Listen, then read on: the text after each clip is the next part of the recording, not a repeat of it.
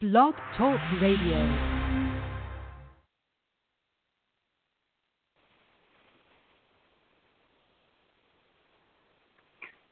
All right, we want to say greetings to everyone. Thank you all so much for joining us today. My name is Brother Hulk Bolden, and I'm so grateful to the Lord to be able to come before you and share with you what God has laid on my heart to share.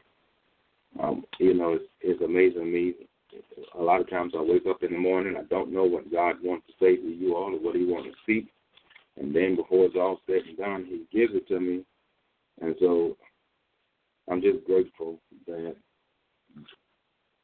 the Lord, is able to do that, and the Lord is able to speak to you where you are and speak to you and speak to your situation specifically. All right. So, if you have your Bibles, let's go to the 6th chapter of the book of Matthew. The 6th chapter of the book of Matthew. And we're going to start reading at verse 1.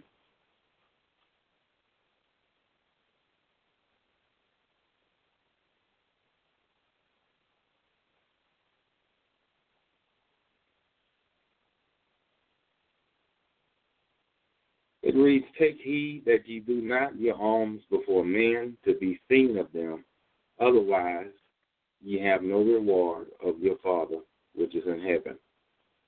Therefore, when thou doest thine alms, do not sound the trumpet before thee, as the hypocrites do in the synagogues and in the streets, that they may have glory of men. Verily I say unto you, they have their reward." Now, you know what I find, even in a situation like this, what it's talking about is doing things, doing righteous acts, doing things, like religious externalities, just anything religious, whether you're fasting or praying, or whether you are, you could be preaching, or, just being in ministry at all. Anything having to do with the ministry, anything having to do with God. This is saying, take heed that you do not your alms before men. Now, that's not talking about not doing anything in front of anybody.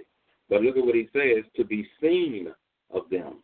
So this here is talking about our motives, that we're supposed to take heed that whatever we're doing for God, we're not doing it, or whatever we're doing, we're not doing it to be seen of men. Otherwise, you have no reward of your Father which is in heaven. So that's something that we have to be very careful about, that we don't do things to be seen.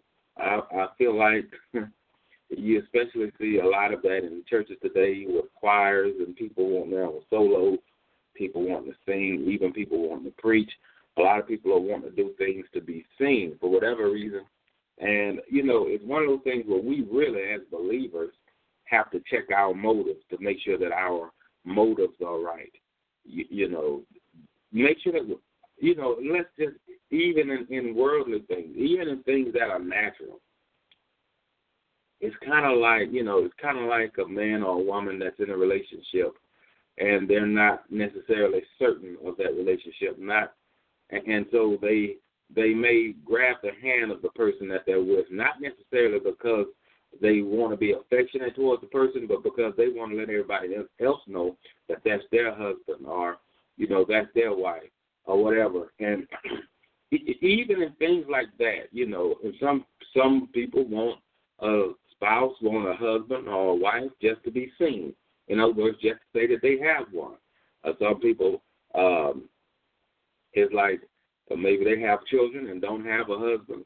Maybe have children, don't have a wife, and so I guess to kind of make up for it, which is what being seen is about really, is really to make up for what you think is lacking in other areas.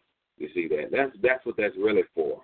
And so we have to check our motives, because in reality, God expects us to lean on him for what's lacking, not on our spouses, not on the idea of having a spouse, not on the idea of having. God does not want us to be seen, for the purpose of doing things for the purpose of being seen. God does not want us buying a house for the purpose of being seen. In other words, maybe we were talked about, maybe I've seen it all over, all across the board, and I'm sure some of you can think of examples where people feel like they have to do things for the purpose of showing out to other people, for the purpose of being seen by other people, as if it's going to prove some type of point. And a lot of times they're like this naturally, so whenever they do start doing things spiritually, even after they give their lives to the Lord, a lot of times those same things are still there. A lot of times those things carry over. And God is not wanting us to do that. See, so verse 1 is, read that again. Take heed that ye do not your alms before men to be seen of them. Otherwise you have no reward of your Father which is in heaven. So when you're doing something for God, God rewards you. That we have to know that. But if we're doing it to be seen of men, then we have our reward already. We won't get it from God. You see that? Let's go and keep reading. Therefore, when thou doest thine alms, do not sound a trumpet before thee, as the hypocrites do in the synagogues and in the streets, that they may have glory of men. Verily I say unto you, they have their reward. So, God is saying, whenever we do anything for Him, don't sound the trumpet. In other words, what we call don't toot your own horn. In other words, don't brag about it.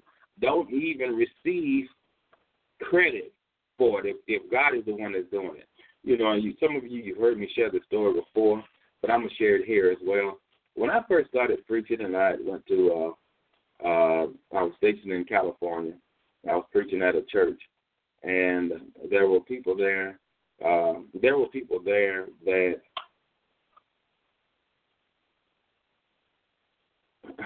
at the time it was a big church, but there were very, very few people that went there. And so I preached there. I was asked by the pastor to preach there.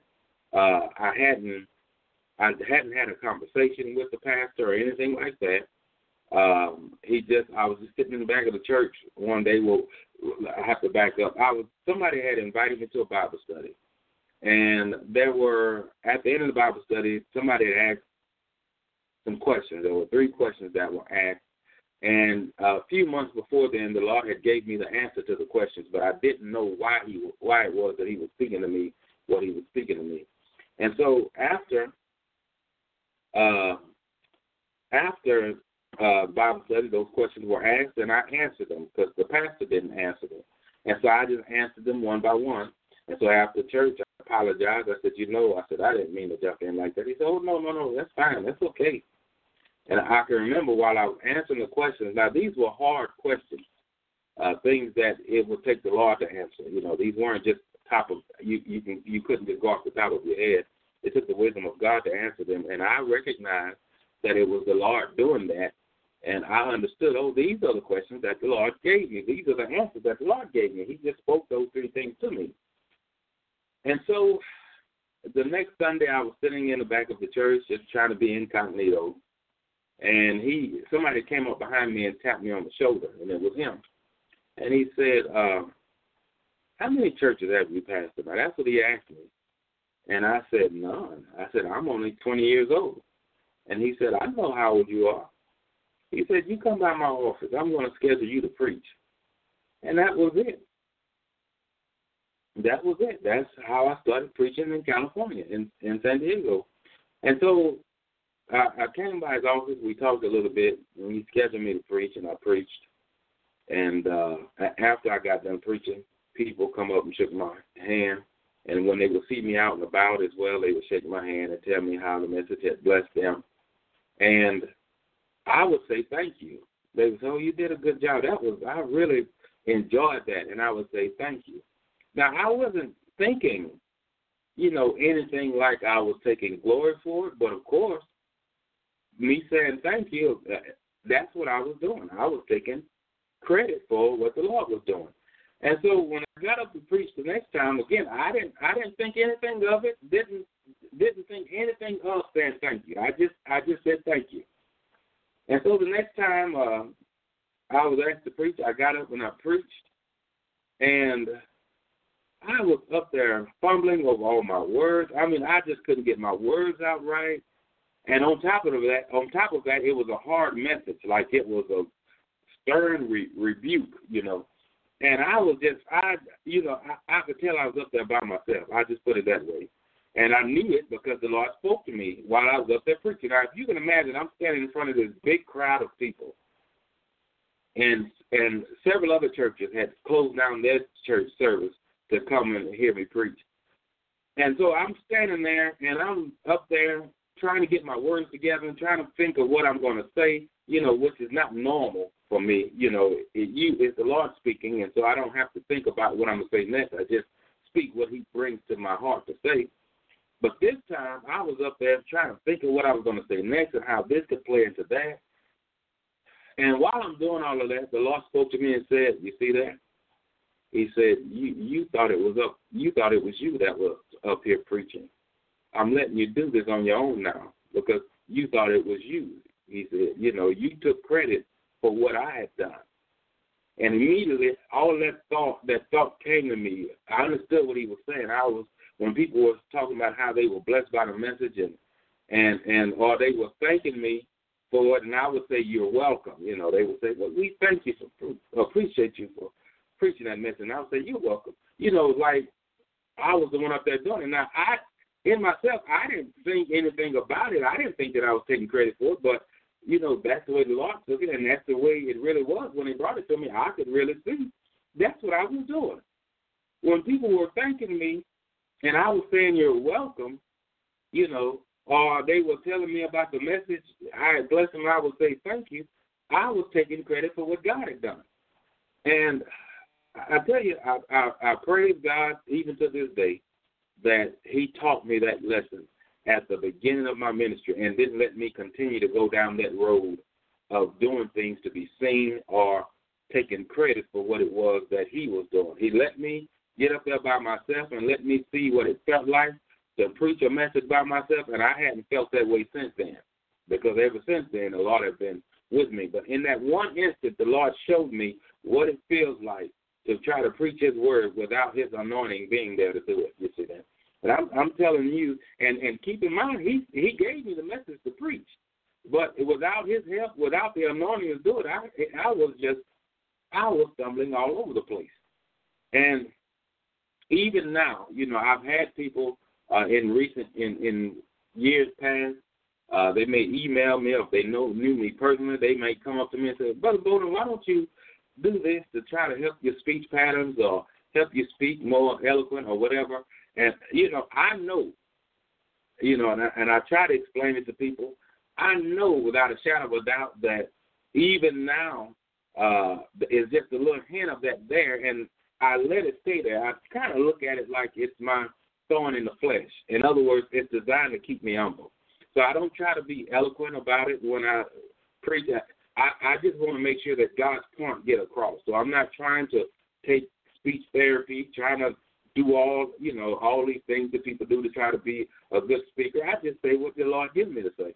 And, you know, and I know that it's just a hint of that there for the purpose of, and it's a reminder of me to remain humble. You see, that's what it does for me. It's a reminder. And I don't ask the Lord, could you please help me to be more clearer? Could you help me to pronounce my words better? Or I don't do that. I just speak. As long as you can understand, that's all I'm concerned about. I'm not concerned with trying to sound educated, you see, trying to be eloquent about it. And there may have been a time where I was, you know, more in that manner. But again, ever since that time, it's been a little hint of that there. And I thank God for it, because I want God to get the glory. I know it's not because I'm a good speaker or because I put messages together so well. I know that it's God. And so in that, I learned that lesson early on. Don't try to take credit. Don't do things to be seen of men. You know, and it showed me as well how subtle pride is. Just, again, I didn't think in the top of my mind, hey, I'm taking credit from God, or I'm the one that's up here preaching. I didn't think that in the top of my mind. But just very subtly, by me saying thank you or you're welcome, me saying that to people who were blessed by the message, it was me taking credit, and it was me operating in pride. And so I learned from that not to do that, to always give God the glory. Now when people say, when people come to me and say, Brother Bolton, I was really blessed by the message, I said, well, praise the Lord. And I've said that to a few people and it aggravates them. I don't know why. It's almost like I don't know what it is, but I've even noticed that when I say praise the Lord or give God glory, I don't know if people think I'm trying to be super spiritual or deep. I'm just giving credit to where it's due, and that's to Jesus Christ. You see, and I don't want to get, because I'm telling you, if you're not careful, you can be operating under the anointing, and people can come and pat you on the back, and you smile about it, you're in the wrong. You see, if you smile about it, God's got an issue with it, and so I just make sure I just keep things the way that they are. I just keep things the way that they are. All that credit, all that belongs to God. I know that I'm not anything, anything special or anything like that.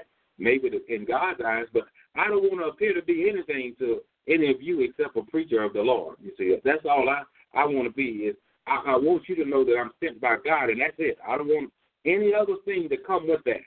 You see, because to me it's important that I stay out of the picture. You think about the ministry of John the Baptist and how he was known as a prophet. And people revered him as a prophet, as a preacher of righteousness. And then when Jesus Christ came, his disciples asked him about it. And he said, I must decrease and he must increase. And so there was Jesus. So there was John the Baptist. He faded off. You see, he faded off while the Lord increased. I think it's very interesting that their ministry didn't go side by side. John the Baptist was a young man when he was killed. He was in his 30s as well. You see, in his early 30s when he was beheaded. He was only 6 months older than Jesus Christ, who was his biological cousin, you see. And so we see that after the Lord's ministry began, John the Baptist's ministry ended for the most part. And so there we see Jesus Christ doing all these miracles. Now, the Bible says that John the Baptist didn't do any miracles, but according to Jesus Christ, he was the greatest man ever born to a woman, especially to walk in that office. And to me, it's amazing that you don't know that much about his ministry in the Word of God as far as, but we know he's the forerunner. But Jesus Christ was the one that was doing miracles. Now, they didn't have ministry side by side. Jesus Christ didn't make a disciple out of John the Baptist and tell him, okay, you go on that corner and preach, and I'm going to go on this one and preach, and we can tag team this thing and work it together. John the Baptist said he must increase and I must decrease. And at some point, not long after that, John the Baptist was beheaded and killed, and Jesus Christ's ministry continued to flourish. Now, all John the Baptist wanted to make sure was, are you the one that we should expect? And once it was confirmed to him, he was ready to go. Now, this is the way we look at that spiritually. If John the Baptist represents us in our flesh, in a way, because he did no miracles, there was no power about him. We know that he was born with the Holy Spirit, and he preached under the anointing, but he didn't do any miracles. There were no signs and wonders in the ministry of John the Baptist. But after he was killed, we see Jesus Christ operating in this earth in signs and wonders, you see, especially if they increase. This is the way we take this spiritually. When we crucify our flesh, then Jesus Christ can live and operate in our lives to do the supernatural. But it's only when we crucify our flesh, it's only when we say, okay, Lord, you increase and I decrease. You increase and live in me, and I'll die to my flesh. And see, when we do that, because let me tell you something. Anybody can go to college. Anybody can stand in the mirror and practice speaking. Anybody can go to a singing coach or a voice coach or whatever they call them and try to learn how to sing and carry their notes and do all of those things. But, and I've seen people get up in church and they sing, and it's because they've been trained to sing. They have talent, but they don't have a gift. You can be talented and God and just naturally talented, but you know what? It's the Holy Spirit that provides the gift. It's a gift because it's given to a frame or a body that's dead. that allows the Lord to speak through you, or to allow the Lord to sing through you. You see that? And that's what God is looking for, some vessels that are dead so that he can operate. Because one thing I know about the Lord, if I don't know anything else, he will not share his glory with anyone. He will not share his glory with anyone. You see that? And we have to be careful that we don't get into ourselves. You know, some people actually mean well. They really are blessed by the messages. They really are blessed by, or really were blessed by how you sung and the words that were sung and all of that. And they mean well when they come up to you, but I'm telling you, some of that is a trap of the enemy. And we can't allow ourselves to be pulled into that, thinking that it's us. It's very subtle, and we have to be careful with that. So we really have to take heed that we don't do our alms before men to be seen of them.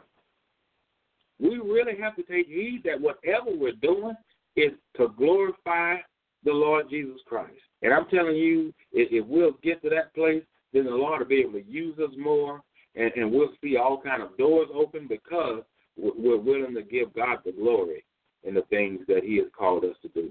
We can have a calling, and I believe that God has a calling for us, but I'm telling you, if we want to function in it the way that God wants us to, we have to move self out the way. That means we can't be one of those people that's got something to prove. We can't be one of those people, and some of you sisters, you want a husband because everybody else got one. Is it like you feel like your husband is going to validate you? No, sister, the Lord is the one that validates you. You need to know who you are before your husband comes along. You see that?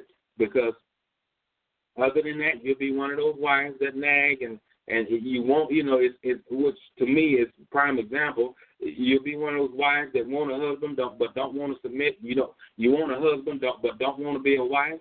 You want a husband but don't know how to clean, don't know how to cook one recipe, and ain't trying to learn. So the question is, why do you even want a husband? You want one to show off. You want one just to say you have one. You see that? You want one to be seen. You want one because you feel like if I have a husband, then it proves that I'm loved. You know what? If you learn to accept God's love, then you'll know how to accept your husband's love when he try to give it to you. You see that? When he try to give you love. And so don't do things. Marriage is honorable, and it is a spiritual thing, and God may intend for you to be married, but want that for the right reason. Don't want it just because. Because I'm telling you, the day will come, if you want it for the wrong reason, the day will come when you wish you hadn't gotten it. You see that? Trust me. It really takes an anointing to be married. I can tell you that. And so be careful. When you have a desire in your heart, whether it's to sing, whether it's to preach, to be married, anything that you do, you should always ask God to reveal to you any impure motive that you may have, to reveal to you, to yourself, what is it, Lord? Is it something in me that's impure, especially if you've been praying about it and you haven't received it yet? Ask the Lord, even if you've been praying about the Lord restoring your marriage or, blessing you with a home, ask the Lord, what is my motive? What's really there? Because the Bible says that the heart is wicked and deceitful above all, who can know it? God knows it, and God is willing to show it to you what's there if you will ask him. That way your motives are right. That way when it does come, when you do receive what God has for you, whether it's an open door to, a gift of God that he has given you, you'll have it, and you'll have it for the rest of your life. It won't be taken from you. You see that? You won't move in an area where you shouldn't move in if you will check what your motives are to begin with and make sure that they are pure. Amen. So we want to say thank you all so much for joining us today. I feel led to pray for you all, so we're going to pray according to this message that we've heard today, and I pray that you will be receptive of what God had to speak today. All right, let's bow our heads and pray. Dear Lord, we thank you so much for your word.